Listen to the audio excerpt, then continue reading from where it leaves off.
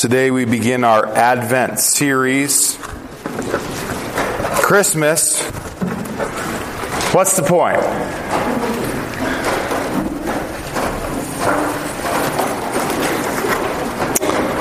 Isaiah chapter 9,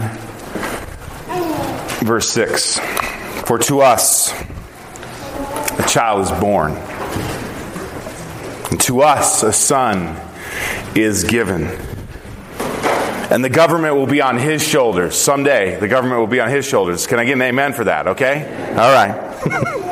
And he will be called Wonderful Counselor, Mighty God, Everlasting Father, Prince of Peace.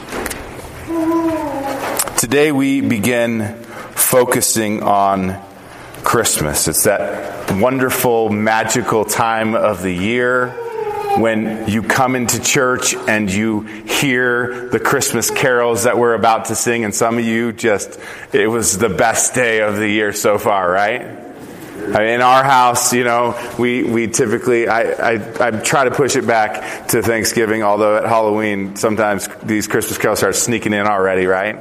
But it's that time of year when we focus on what's coming. We focus on the advent or the coming of Christ. And the big question this morning is, what's the point?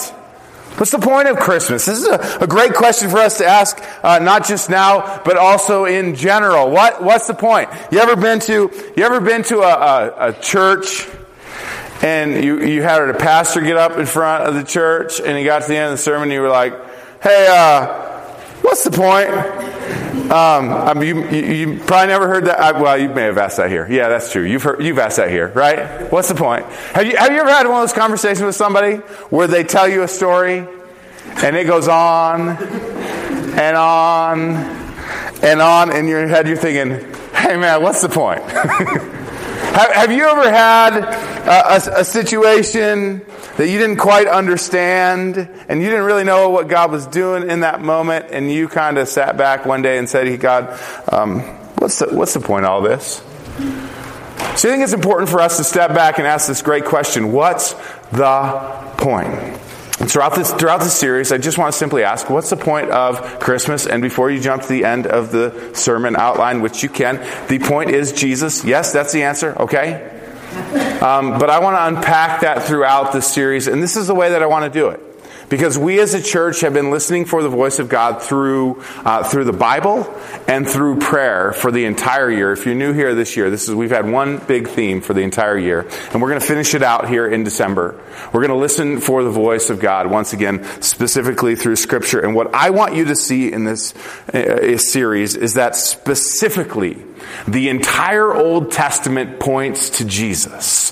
The entire Old Testament points towards Advent, Christmas, what we're about to celebrate. And so for some of you, this is going to be really helpful because you don't like the Old Testament, right?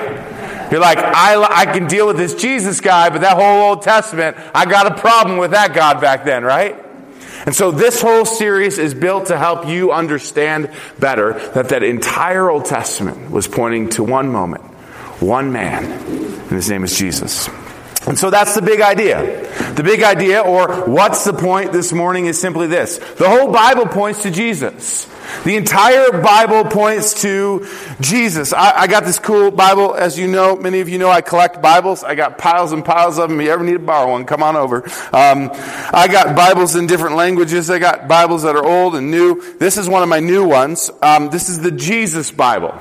And this came out about a year ago. Louis Giglio, pastor of a little church down in Atlanta, Georgia, little like 10,000, I think. He just like us, right? Okay, and he helped put this together. And what he did throughout this Bible is that on each and every page, wherever it sort of seemed like it was insinuating something about Jesus, Wherever there was a story that could point to Jesus, wherever there was a verse or a passage that hearkened unto Jesus, they noted that in the margin. And so as you read along in this Bible, there's all these little inserts that say, this whole thing about Naboth's vineyard. Well, it's about blood being poured out, which was a precursor to Jesus dying on the cross. You turn here and you say, suffering in the Old Testament. With Job, what's the point of suffering? That God himself was going to suffer someday. Judgment. What does judgment have to do in the Old Testament? And how is Jesus ultimately the judge? A very neat Bible. I would encourage you to check this out. If you're looking for a new Bible, this is a great one. And every single point that they're trying to make in this Bible, with everything they have in the margins, is pointing you to the simple fact that the whole story, the whole book, it all builds and points to Jesus. And specifically, the Bible in the Old Testament points to Jesus in three roles. Three roles. These three roles are prophet, priest, and king. The 4th century writer Eusebius of Caesarea was considered the father of church history in the 4th century. And he recognized that Jesus fulfilled three specific roles or offices that were foreshadowed throughout the Old Testament. He looked at church history and he looked at the Old Testament scriptures and he said, there's three real specific things being foreshadowed in the Old Testament that Jesus makes fresh and new and alive in the New Testament. And they are that Jesus is a prophet, that Jesus is a priest, and Jesus is a king. Or better yet, that Jesus is the prophet, that Jesus is the priest, and Jesus is the king. And so as we build to Christmas, I'm going to spend 3 weeks talking about prophet, priest, and king, the foreshadowing of Jesus in the Old Testament. First, prophet. Prophets are interesting. I don't know if you know much about prophets. We don't really have a lot of prophets in our day and age. You haven't had anybody come into town and go, "Hey, I'm a prophet, and I'm here to talk to you about repentance, or fire is going to come from the sky." We haven't heard that very often in Big Sky, I don't think, right? Maybe if you grew up in a little more charismatic church, right? You may have talked about people having prophetic gifts, being able to foresee some things in the future, or have some sense of what God is saying in the present moment. But this idea of prophet can be sort of a complicated subject. And so I just want to unpack what the view of a prophet, or the callings of a prophet, were in the Bible. They're very simple. The two callings of the prophet in the Bible were, number one, to listen for the voice of God. So church, we've been prophetic this year. Isn't this cool? We've been prophetic this year, right? We have been listening for the voice of God. And that is the first and foremost thing that prophets did. They were the ones who were listening for the voice of God. They always had their ear to the sky. They always were listening and listening and listening. God, what do you have to say to us? What do you have to say to us? What do you have to say to us? And as a church, that's what we've been doing.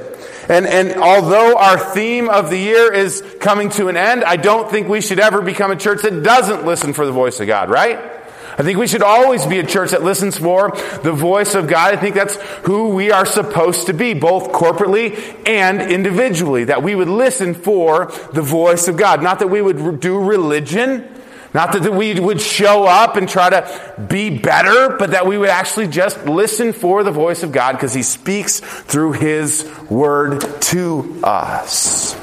And so, Old Testament prophets, they listened for the voice of God, and that wasn't the hard part in their job. The hard part was the second part. And the second part was this: they would then speak on His behalf. They would speak on His behalf. So they'd say, "God, what do you have to say to me?" And then they would speak on His behalf. And this, my friends, is terrifying, and did not end well for many of them, right? Truthfully, I do a little bit of this every Sunday, right? Again, this is why preaching is terrifying. Yes, Nielsen last week, he was nervous, right? And rightfully so. And every single week when I get up here, I'm nervous. And I do this thing in the afternoon. It's called sermon coma, where I just fall apart in a chair somewhere in the corner, and everybody leaves me alone because I'm worn out, right? And I can't explain why I'm so worn out, but there is this certain sense, even in this morning, is that I want to be a conduit of what God has to say to you this morning. Each and every morning, I would much rather you hear the words of God than the words of me, right? God has infinitely more to say to you than I do. He knows you intimately. He knows every detail of your life. He knows what you're going through, what you're struggling with. He knows what your joys are, what your sorrows are. He can speak directly into that. And if you ever had a moment like this in church, I bet you have, where you're like, how does he know? It's not because I know, right? It's because God knows. And see, this is a terrifying part of both the work of a pastor, but more so in terms of a prophet. Because the central message of the prophet was often very, very difficult. Right? I feel very encouraged to be able to love you and encourage you and remind you of things and teach you in really tangible ways. But there were two main messages of the prophets that were exceedingly difficult for them to share. And they were these two things. The central message of the prophets was to repent and to return. To repent and to return. So the prophets in the Old Testament, typically they would get a word from God. Oftentimes they're kind of weird folks. They would hang out in the wilderness or the desert, and then they would come into a town. And what they usually would do is they would say, "Hey, God has seen you, and He has seen your wicked ways, and He is calling you to repent and to return to Him." And so you can imagine how this message may have gone over sometimes with certain crowds, right? I mean, I think we think it's bad sometimes in our current day and age, but if you read a little bit of the Bible, you realize we may not be that bad off, right? There's some bad stuff going on in the Old Testament. There were people back then who were sacrificing their children to this god named Molech, right? And they would take this child that they just had and they would throw them into the fire. We don't have that going on in our culture, do we? Right? That's crazy, right? And so you have these people who are worshiping Baal and Asherah and Molech, and they're sacrificing to all these gods. And then this man of God would come into town and say, "Hey, you need to stop it. You need to repent, and you need to return to the real, true God." Oftentimes there was these great signs and showings of power that these prophets would come in. That they would something miraculous would happen in the sight of everyone, so that God would reveal Himself and show Himself in a powerful way. But because of that, often it didn't go well. Right? Jeremiah was known as the weeping prophet. The weeping prophet. If you want to read a real encouraging book, read Jeremiah, and you'll feel better about your life. Okay? But Jeremiah basically went to the people and said, "Repent and return to God. Repent and return to God." And they wouldn't, and they wouldn't, and they wouldn't. And God said, "You got to just keep preaching this to them. Keep preaching this to them. Keep preaching this to them." And he preached to them, and he wept, and he preached to them, and he wept, and his heart was broken, and then he died. That's how the story goes, okay? There's no happy ending in Jeremiah, right? You can look at all the Old Testament prophets, and they would go into towns and they would say, "Listen, you're worshiping things other than God. You need to repent and you need to turn to God." And that sounds like a sort of a crazy message, except it's the same message for us today, right? We need to repent and turn to God. We need to repent and we need to return to God, church. We need to hear these prophetic words of old, new and fresh. See, we come to church, and I think often we come here thinking, we need to get it all right. We need to put on our Sunday best. We need to figure this out, and we need to get better. We're here for some soul work, and we're here to get a little better, and we just we believe in that deity, but it's more about just having better manners and things of that nature. Not saying certain words, not drinking certain things, not walking certain way. And that's not actually the message of Jesus. And that's not actually the message of the Old Testament prophets. The Old Testament prophets would say, it's far worse than you think it is, church. It's far worse than you think it is. Within your own soul, it is far worse than you think it is. In a world that tells you that you are actually inherently good, the Bible says you're inherently evil. From your mother's womb, from the moment you were conceived, David would say in his Psalms, that we are selfish, that we are greedy, that we are broken, and that we are in need of a Savior. And see, church isn't about getting our stuff together. Church is about being repentant. Right? Who come, how can I be a part of this church? Hey, you just need to be repentant. You need to recognize that there's brokenness and sin in your own heart. And can I be honest with you? Jesus said it this way too. If you don't think you need Jesus, then you probably don't belong here. Can I say it that strongly?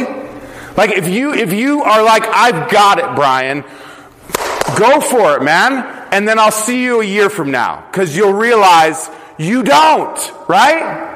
And many people will go through their entire lives and then they stand at the foot of death and they're trembling and terrified because they realize, I didn't have it the whole time. And the simple message is repent and return to God. You don't need to get it right. All you need to do is come humbly with sorrow in your heart so that you may be restored. Some famous prophets of the Old Testament. You'll know some of these guys. Moses. Moses was a prophet to Israel. He went into Pharaoh. He said, let the people go. And he finally does, right? And they wander around in the desert for 40 years until the whole generation that was in Egypt dies off. And then they go into the promised land. And the thing that Moses did throughout his entire ministry was just to ask the people to repent. They would get out into the wilderness and then they would complain and say, Egypt was better. We had food there. And he would say, listen, you need to stop that. You need to repent. You need to return to God. And He will send you manna and He will send you quail and you will be okay. Hey, but what about the water situation? Right? We don't need water, Moses. Listen, stop being disobedient. Listen, turn to God, repent to Him. He'll provide water for you. This is what He does. This is who He is. He provides for you, right? And over and over and over again, Moses calls his people to repent and return to God. And in his last days, he says this, the Lord your God, Deuteronomy 18:15, will raise up for you a prophet like me from among you, from your fellow Israelites, and you must listen to him. Jonah, the word of the Lord came to Jonah, son of Amittai. Go to the great city of Nineveh and preach against it, because its wickedness has come up before me. And Jonah says, as you know the story, no thanks, right? And he heads in the very opposite direction. He goes to Tarshish, which is in the exact opposite direction. I don't know about you, but maybe God has said, go here, and you maybe gone there. Anybody, you done that? Okay? You're just like Jonah. That's okay. You're in good company. But then God says, hey, guess what, Jonah? I'm still going to get you to Nineveh. So while you're on that boat, we're going to cause a big storm to happen. And because of that storm, they're going to throw you overboard. And in the midst of that storm, there's going to be a giant fish. Fish? Yes, giant fish. And it's going to swallow you whole. And you will be buried for 3 days. Down in the depths, in the belly of the great fish. And just when everyone might think it's over for you, Jonah, after 3 days in the dark, after 3 days in the cave, we'll spit you out on the shores of Nineveh, and you will go and proclaim to them, repent and return. And as the story is told, the city of Nineveh does just that. They repent and they return, and God forgives.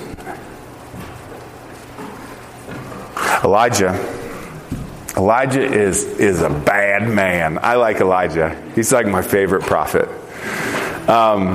Elijah, he has this moment where he rolls into town and he says, I'm the only one of the Lord's prophets left. I'm in 1 Kings here, 1 Kings 18. But Baal has 450 prophets. Get 2 bulls for us. Let Baal's prophets choose one for themselves and let them cut it into pieces and put it on the wood, but not set fire to it. And I will prepare the other bull and I will put it on the wood, but I will not set fire to it. Then you call on the name of your God. I'll call on the name of my God. And the God who answers by fire, he is God. And he goes beyond that, right? Because he likes to flex a little bit, right? And so Elijah, he goes, you know what? Hey, you go ahead and you do that. And so they're calling out to their God and he says, hey, maybe he's sleeping. You better yell a little louder. And then he says, hey, maybe he's taking a bathroom break. You know, he's gone out to relieve himself. Maybe you need to keep calling. And these prophets go on and on and on and nothing happens. And then Elijah says, my turn. My turn. He says, but before we go, let's do this. Somebody dig a hole around this big old altar. Yeah, and let's fill that full of water.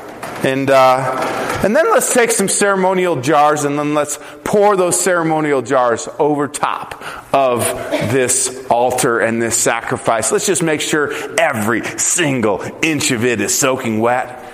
And then Elijah says, God, hear my prayer. Boom! And all of it is consumed, right? And Elijah drops the mic and walks off, right? He's a bad man. He shows up and miracles happen. He shows up with power and authority, with a word from God. These are just 3 examples of the prophets of old. And what's the point? What's the point, Brian? What's the point? Get to the point. Here's the point. Jesus is the greater prophet. When you read these stories, I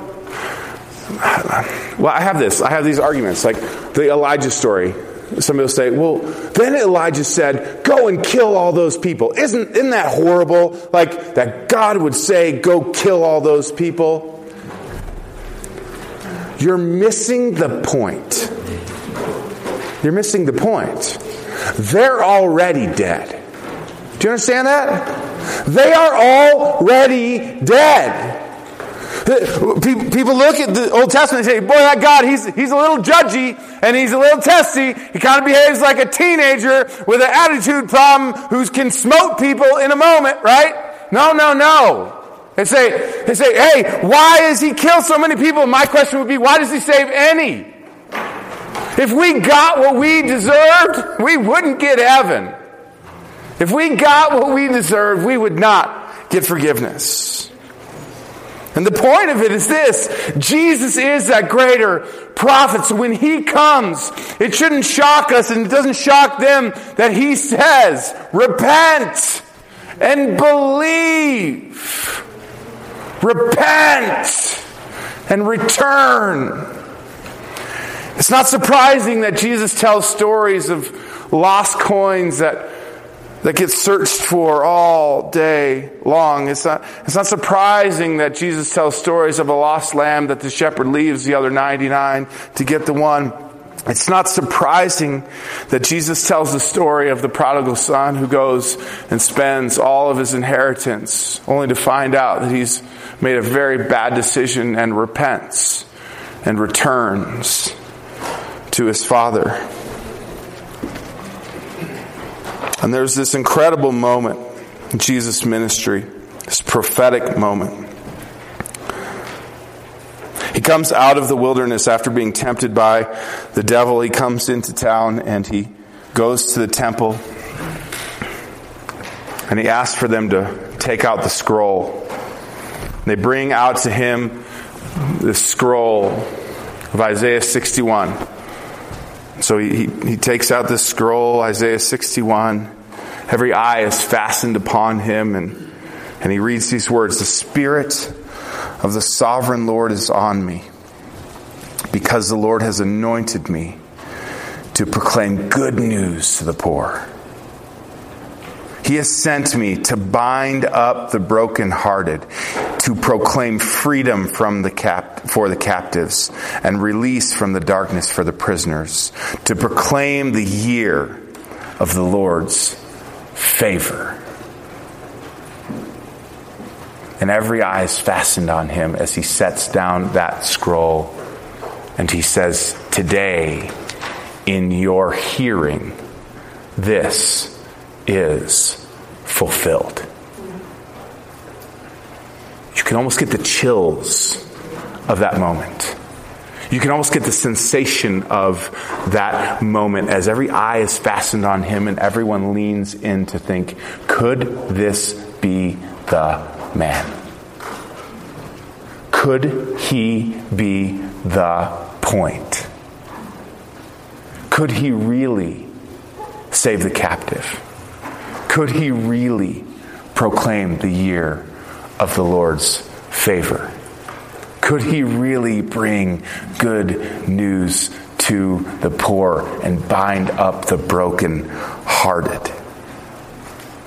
See, Jesus is the point, and in this moment he's saying, this is the moment you've been waiting for. It's here. It's now. Stop looking for it everywhere else. Stop searching where nothing will be found. Today, I am here with you, the way, the truth, and the life. And he's still speaking to us today. See, Jesus is still the prophet.